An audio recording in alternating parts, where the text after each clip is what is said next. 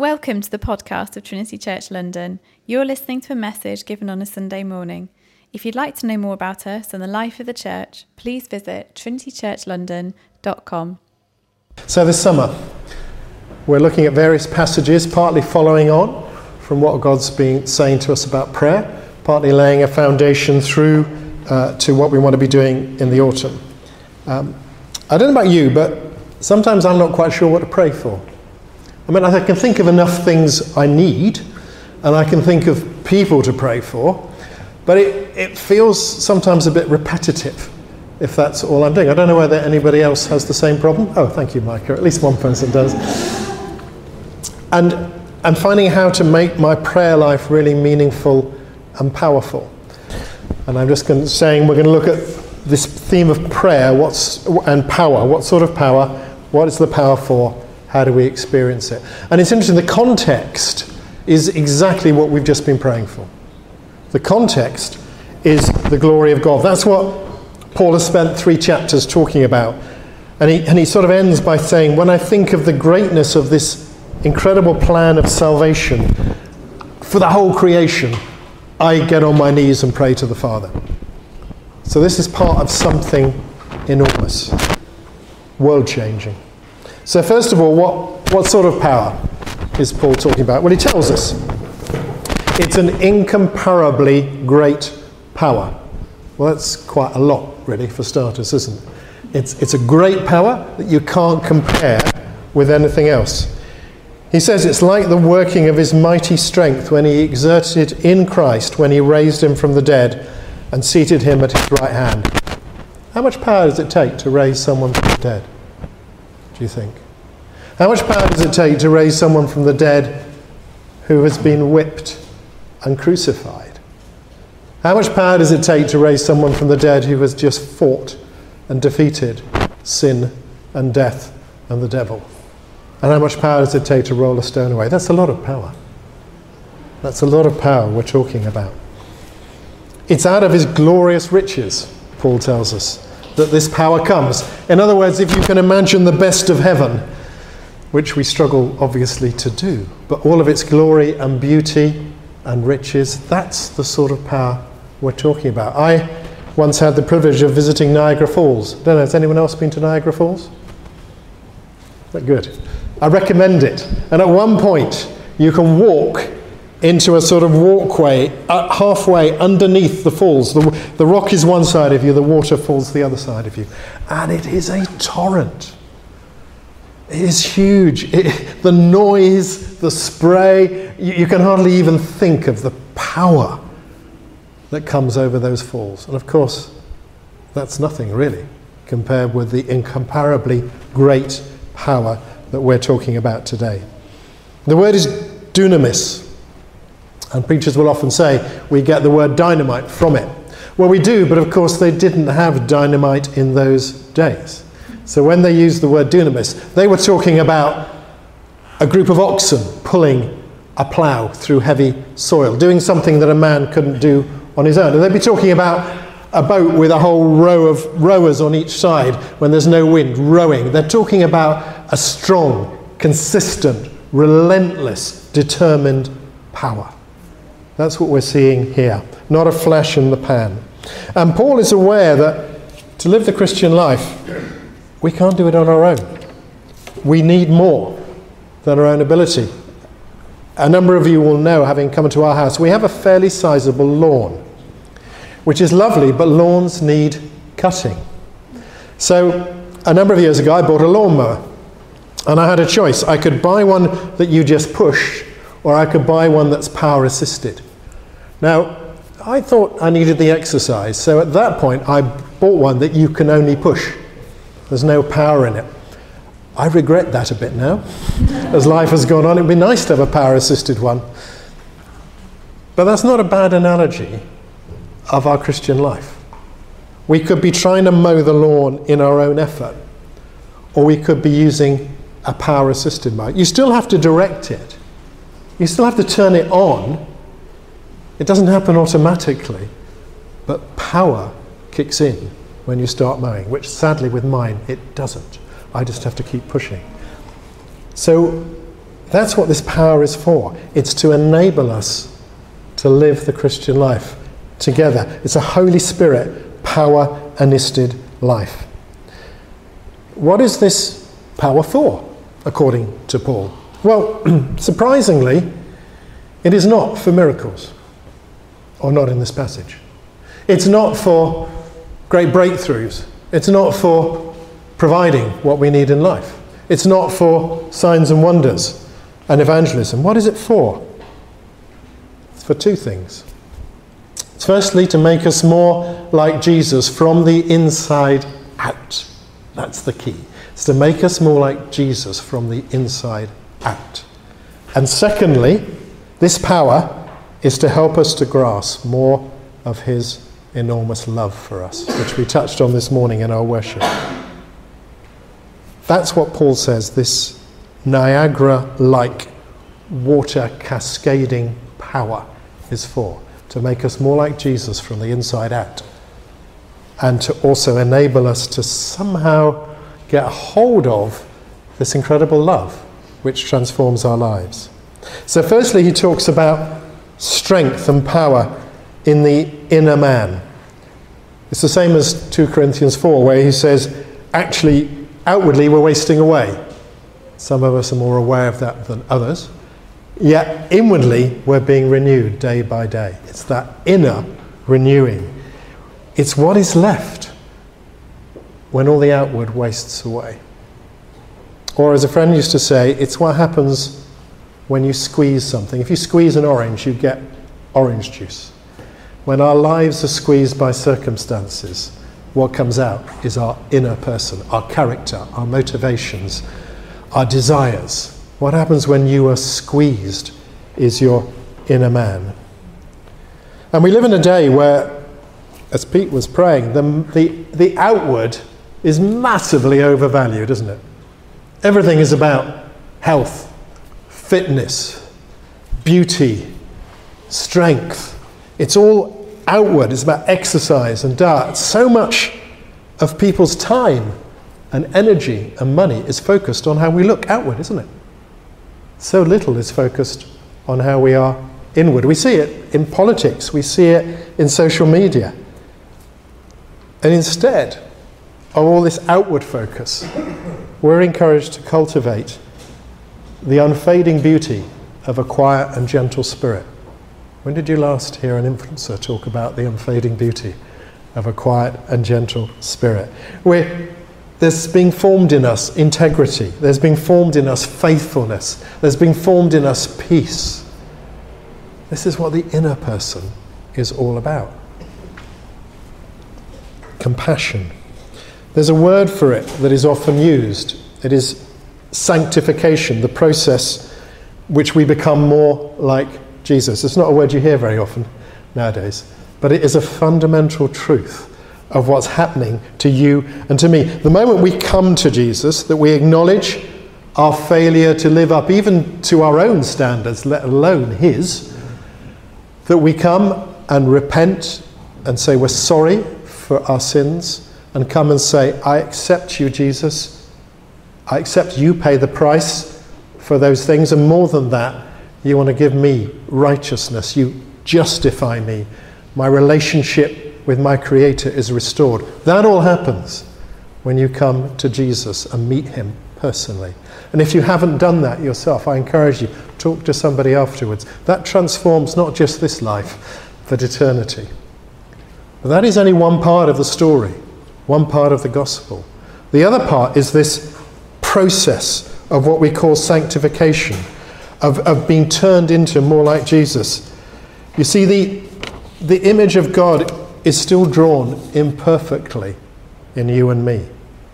And God, through his Spirit, is continually refining and restoring the image of who he is. He says, be holy as I am holy. And he's drawing it in more lively colours. If you want to follow this up and this preach more, D.A. Carson wrote an excellent book called Spiritual Reformation, which I've taken some of this from, where he looks at the prayers of Paul. And he has this really good analogy that when we're saved, when we meet Jesus for the first time, we're a bit like a shabby, run-down house. There are bits where it leaks in the roof.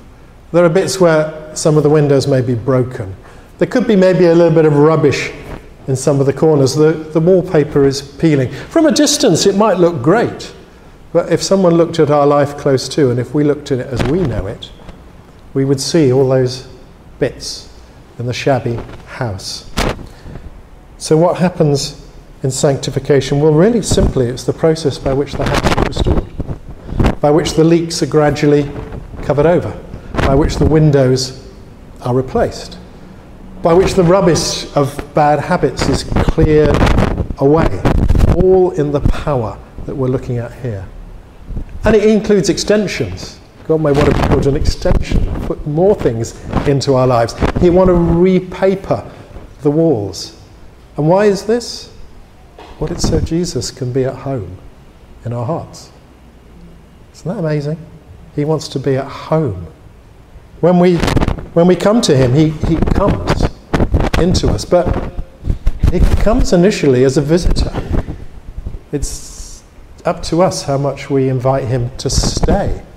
And he could come as a guest, as a friend. And that was nice. There's a relationship started. But you know, he wants to come as family. He wants to come to a place where he feels completely at home. That's the journey you and I are on.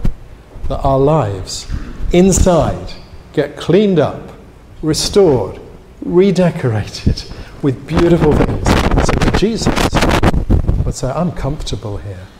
I'm at home here. You know those lovely saintly older people, which I was one, who you look at and you just see Jesus shining on them. That's because he's at home there, because they've allowed this process, this power, to slowly change them from the inside out. The old Puritans used to grasp this. Let me read just a few of this. It's slightly but beautifully described. This is Thomas Watson. He says he not only washes away sin, but he cleanses us with purity. Sanctification is heaven begun in the soul. I love that. Begun in the soul. A sanctified person bears not only God's name, but increasingly his image. It is a beautiful thing. It makes God an angel with us. Right? I'm still trying to get my head around that. But sanctification, becoming more like Jesus, somehow makes God and angels fall in love with us. Holiness is the most sparkling jewel in the Godhead. The Spirit of God in a man or woman purifies, perfumes them with holiness, and makes their heart a map to heaven. You want to be perfumed with holiness? We don't talk about this very much, I don't think, in our instant world. But isn't it beautiful when we do start talking about it? How God wants to perfume us with holiness. What does this look like in practice? I encourage you to read Colossians 3, verses 5 to 17, where Paul explains what this looks like in practice. He talks about putting to death things like greed, impurity, anger, lying. He talks about putting on things like compassion, kindness, gentleness. That sort of puts the flesh on what this is going to look like for you and me. All done from the inside out by the Spirit's power. For it's God who works in us to work and to will according to his good purpose. This is a combination. It's a radical, breathtaking thing that God wants to do in our lives. We need to cooperate with him, but it's his power that does it. In a previous career, I used to have fun blowing things up. It was legitimate, it was allowed, okay? What we learned fairly quickly, if you wanted to blow up a rock to get it out of the way, it was no good taking your plastic explosives and your detonator and your det cord and sticking it on the rock and firing it. All that happened was a massive, big flash and a bang, and the rock was still there. If you wanted to shift the rock, you had to do something first. You had to drill holes in it, which took time and effort. And then you pushed in your plastic explosives, you put in your detonator and your det cord, you lit it, and you didn't run, you weren't allowed to run, you walked very slowly back to where your protection was. When when the explosion went off, the rock will be split, and it would then be easy to move.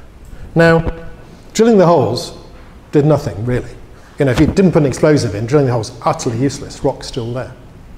But if you didn't drill the holes, all the power in the world wasn't going to shift that rock.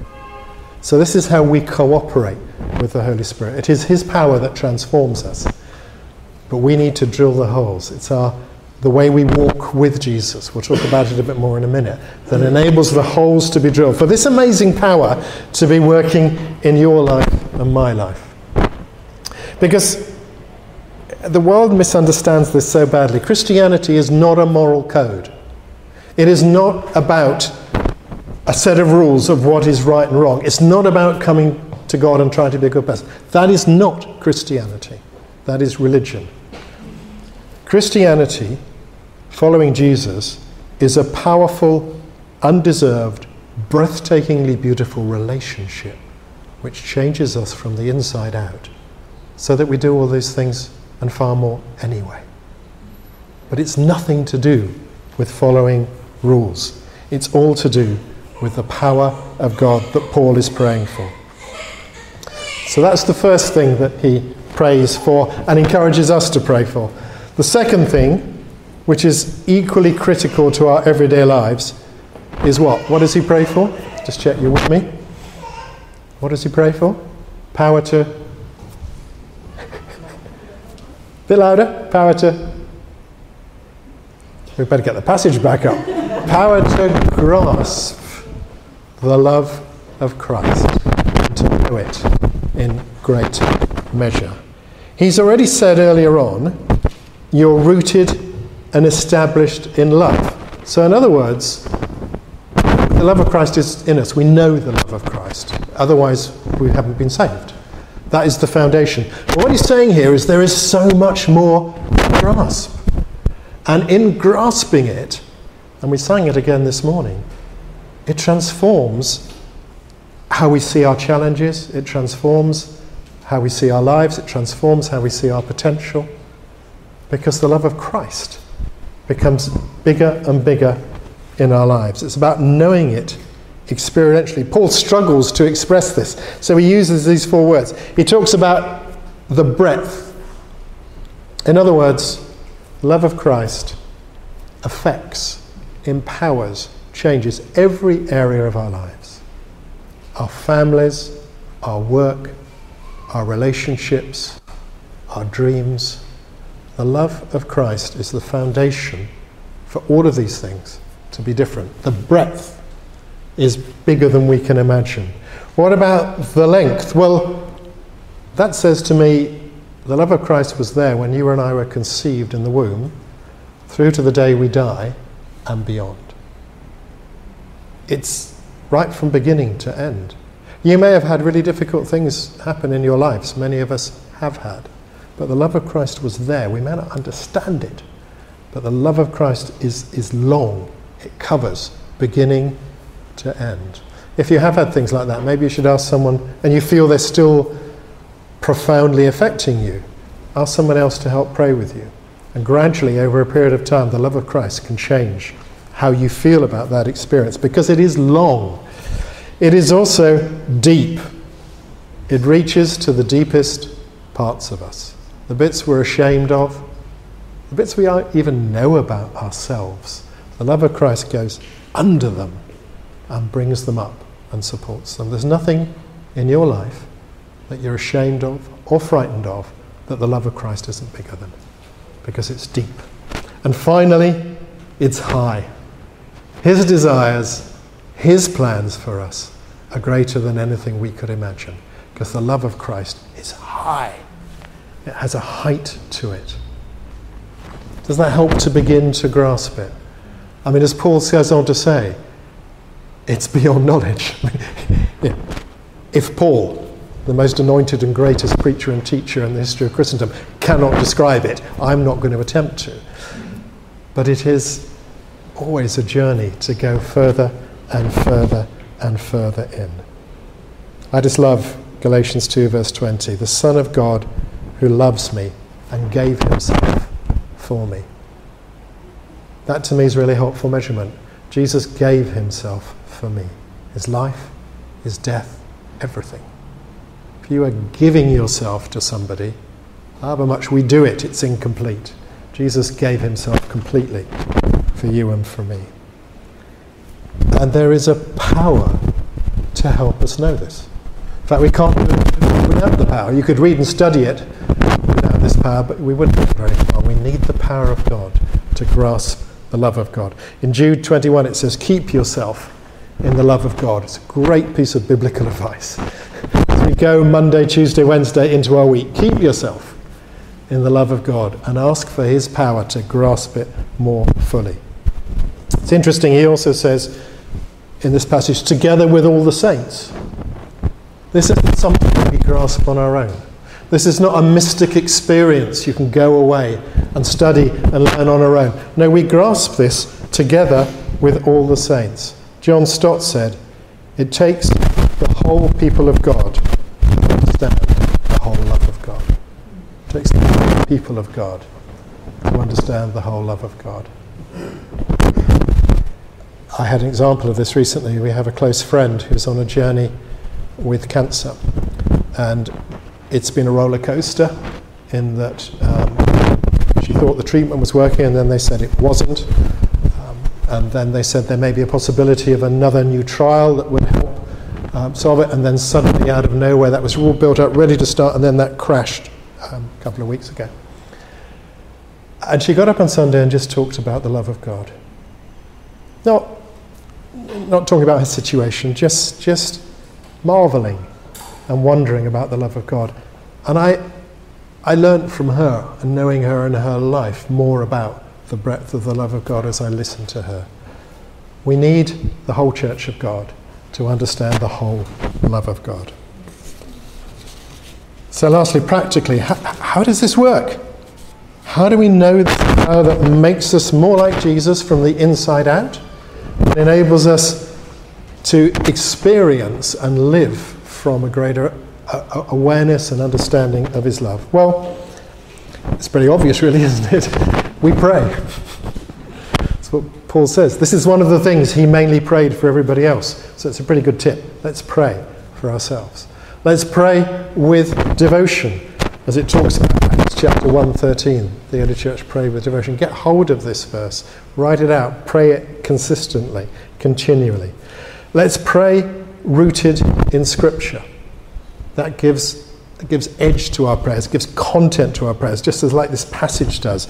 Read Scripture, meditate on it, memorize it. That will deepen our praying. We'll know more of this power. Do it in faith.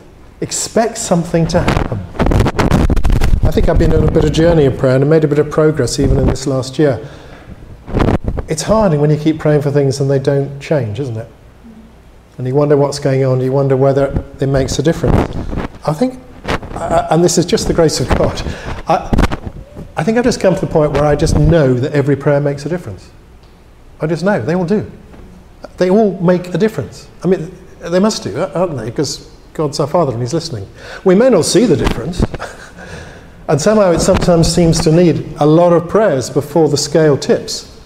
But every one counts.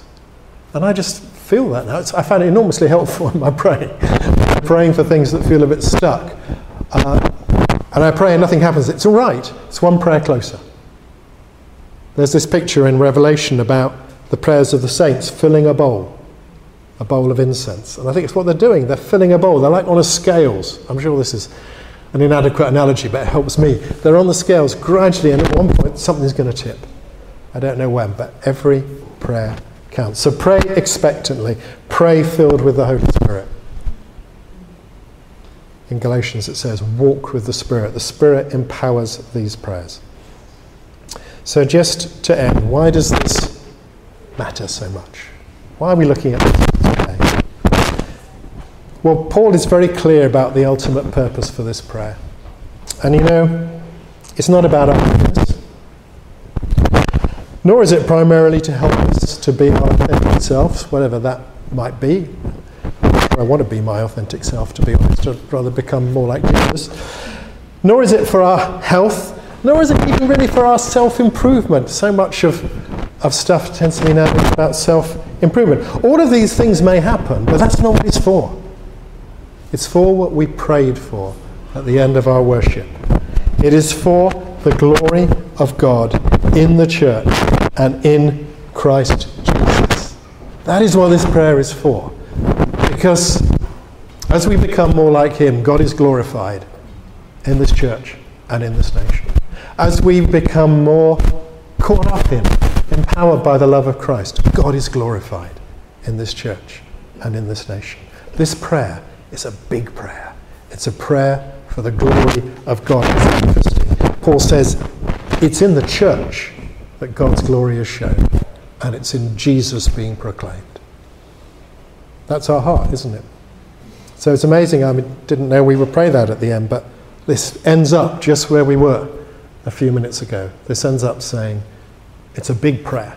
It's a prayer that the glory of God is going to be known in us because there is an amazing power available. Not just strength, but power to live gradually, stage by stage, day by day, increasingly beautiful lives, increasingly full of the love of Jesus. I think that's amazing.